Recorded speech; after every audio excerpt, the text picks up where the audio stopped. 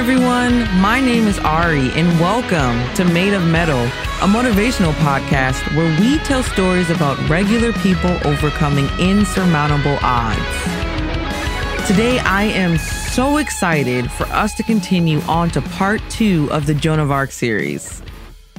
This is where Joan's badass military career really began and took off, with so many huge victories and accolades won along the way.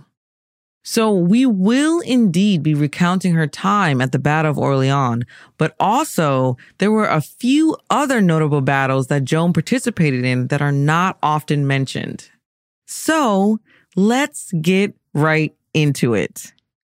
In the previous episode, we detailed how Joan began her famous journey to Orleans, claiming that she'd been receiving celestial guidance from saints that told Joan that she would be the one to restore the rightful king of France. Joan was sent out to fight, boots on the ground, with her soldiers and brothers by her side. As I said in the beginning, Joan's most acclaimed battle is the Battle of Orleans. What isn't very well known is that Joan fought several other important and paramount battles as well.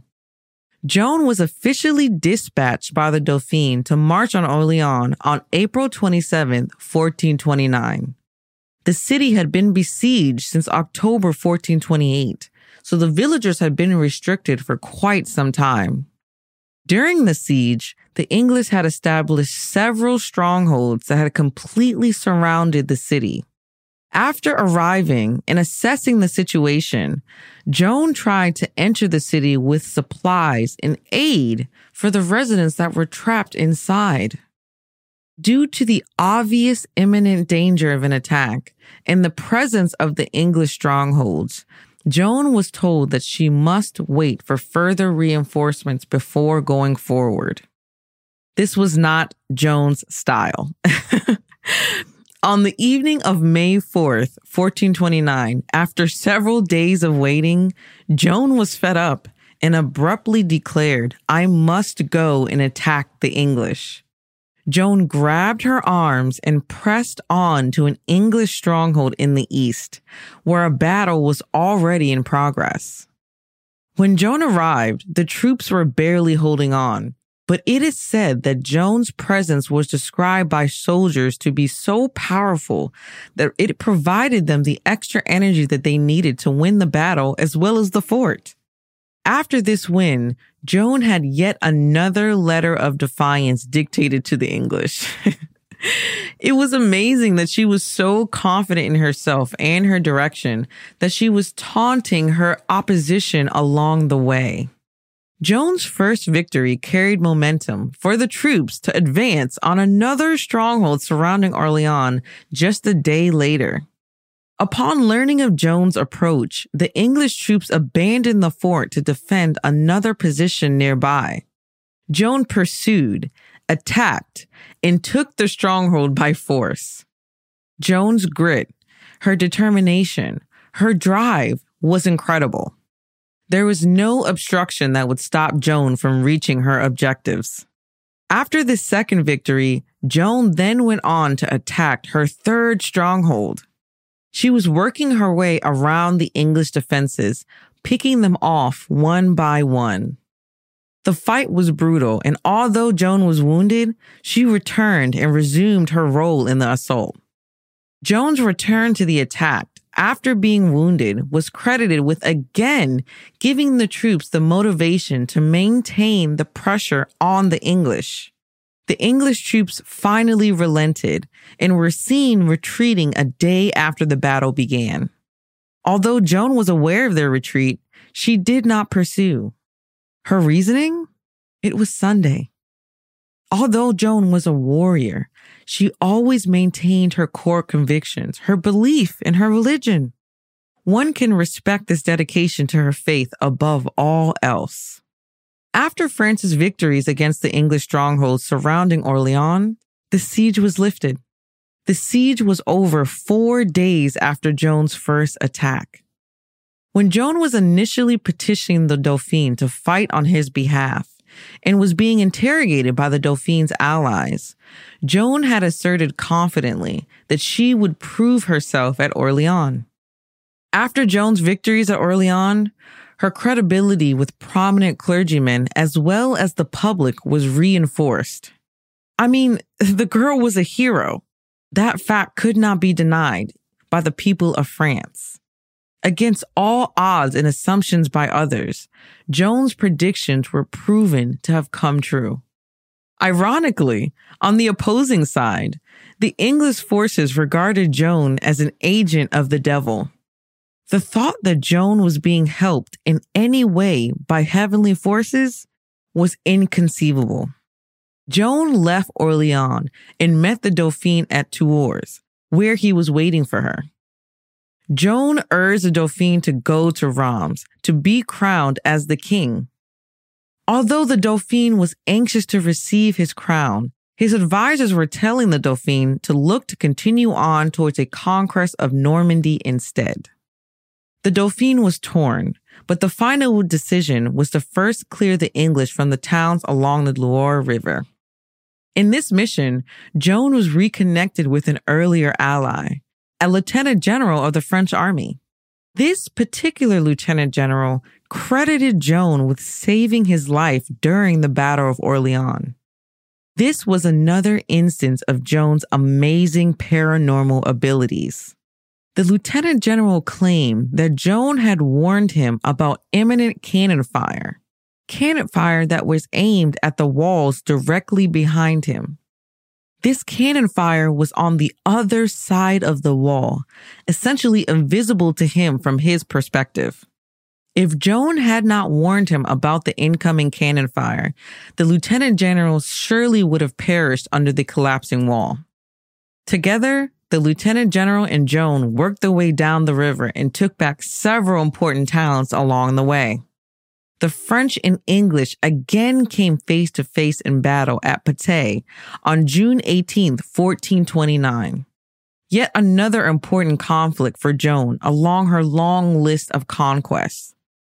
Joan informed the Dauphin that the victory at Patay would win a greater victory that day than any he had won so far.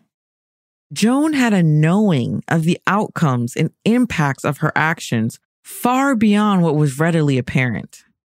During this campaign, the English army was ousted and almost completely decimated. This crusade was groundbreaking as it ended the English army's ruthless reputation for invincibility. Joan had conquered a force that was thought to be unstoppable. This was the nature of Joan's power, to overcome and conquer the impossible. After another paramount victory, Joan again approached the Dauphin and strongly encouraged him to swiftly go to Reims for his coronation. The Dauphin continued to hesitate, due in large parts to warnings by his advisors. It should be noted that his advisors likely had legit safety concerns for the Dauphin at this point, considering all the recent military action that had been taken against the English. But again, due to Joan's persistent and persuasive nature, she was able to convince the Dauphin to move forward with the coronation. The Dauphin sent out letters of summons for his coronation, essentially his official announcement of the long-awaited ceremony to the public. Joan also dictated 2 letters of her own before setting out on their journey. One letter was to a group of loyalists, and another was a challenge to the Duke of Burgundy. Joan and the Dauphin set out on the official march to the coronation on June 29, 1429. I wanted to highlight that this is just 10 days after her milestone victory against the English. Joan's march to the coronation with the Dauphin was yet another landmark journey in her military career. As Joan marched with the Dauphin, several towns along the way that were pro-Burgundian preemptively surrendered at the news of her approaching arrival. There were, of course, several towns that were still doubtful of Joan and the fabled stories surrounding this agent of the devil. One of these such towns were still holding their Burgundian loyalties. Joan wrote to them and assured them that they would be pardoned if they surrendered. The town replied by sending a popular friar to assess Joan and the credibility of her claims. As with everyone along her path, people could not accept or believe that a girl such as Joan was everything that she said she was. And as with all the people who had met Joan before, against the town's and the friar's own misgivings, the friar himself became a believer in Joan. The friar returned with nothing but positive news to report to the people. But in spite of the friar's good word for Joan, the people decided to remain loyal to the Burgundians. The Dauphine's Council of Advisors convened, and it was decided that Joan would lead an attack against the town. Once the town was made aware that Joan would lead the attack, the villagers promptly surrendered. Other towns along the way followed suit in similar fashion. The troops marched on to Chalon, another town along the route. The Count Bishop of Chalon personally handed the keys of the town to the Dauphine. It should be noted that this town had made an earlier decision to resist the Dauphine's army. On July 16, 1429, the troops finally reached their final destination, and the next day was the coronation. All of Joan's dreams, her mission, everything she had been striving for since first receiving her proclaimed divine direction had come to fruition. The Dauphine was crowned the King of France. After the ceremony, Joan knelt before the Dauphine and addressed him as her king, using his official title for the first time. The day of the ceremony, Joan wrote a letter to the Duke of Burgundy, urging him to make peace with France. She also made a pointed request for him to leave the royal fortress, as it was no longer rightfully his.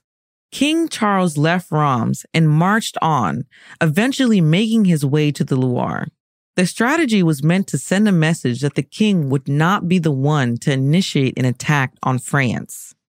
The towns full of loyalists were concerned about the king's approach, but Joan sent a letter to reassure the citizens that everything would be okay.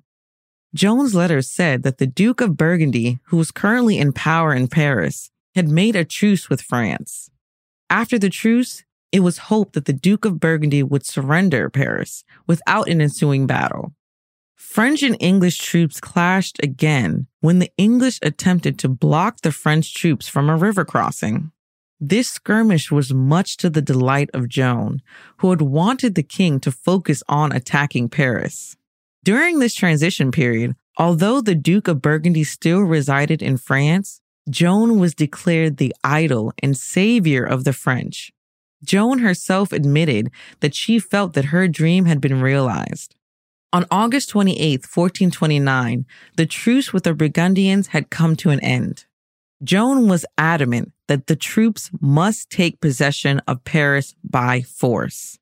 On September 7th, 1429, the king arrived at Paris. An attack on the city began the next day. Again, Joan was wounded during the attack, but continued to provide moral support to the troops who were still in battle.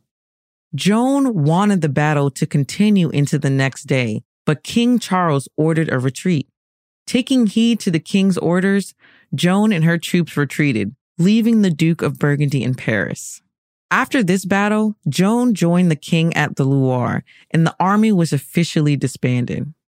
A short while after, the same lieutenant general that Joan had saved from the cannon fire planned a campaign in Normandy, in which he'd personally requested Joan's presence to lead. The lieutenant general's request was denied by the king, and Joan continued to accompany the king throughout his travels, taking towns and further establishing herself as a military powerhouse. Joan would swiftly come to the aid of towns that were threatened or attacked by the Duke of Burgundy. It should also be noted that Joan was remembered by those close to the king and villagers of the town she'd visited as having an unrelenting goodness and generosity within her soul. Although she was a fierce warrior who was noted as always being ready and willing to defend her beliefs, she was still able to retain her core of grace and morality. This was Joan's amazing journey. Her ability to retain who she was above all else against all odds. This is where we'll end part 2 of Joan's journey, as this was a huge turning point for Joan. And Joan's next parts they're pretty packed and complex. So I kind of wanted to put that in just a separate episode so you guys don't get overloaded. Because this is such a interesting and passionate story. And it is really important to note the more complex points of Joan's journey and her personality that are often left out of her story. So in part 3, we're going to basically talk about Joan's eventual capture and execution and the events that led up to this point for Joan. And as always, we're going to end it on one of Joan's many, many great quotes. Joan was noted as saying this to an English captain during her campaign at Orleans. "You have been with your counsel, and I have been with mine. Believe me that the counsel of my Lord will be accomplished and will stand, and this counsel of yours will perish." So you can follow Made of Metal at Made of Metal Podcast on Instagram, and that is Made of Metal, METTLE. And we're also in the process of finally finishing up our website, as well as a few other socials for all you cool cats to come check us out. So until next time, thank you so much for listening. And don't forget to bloom where you are planted.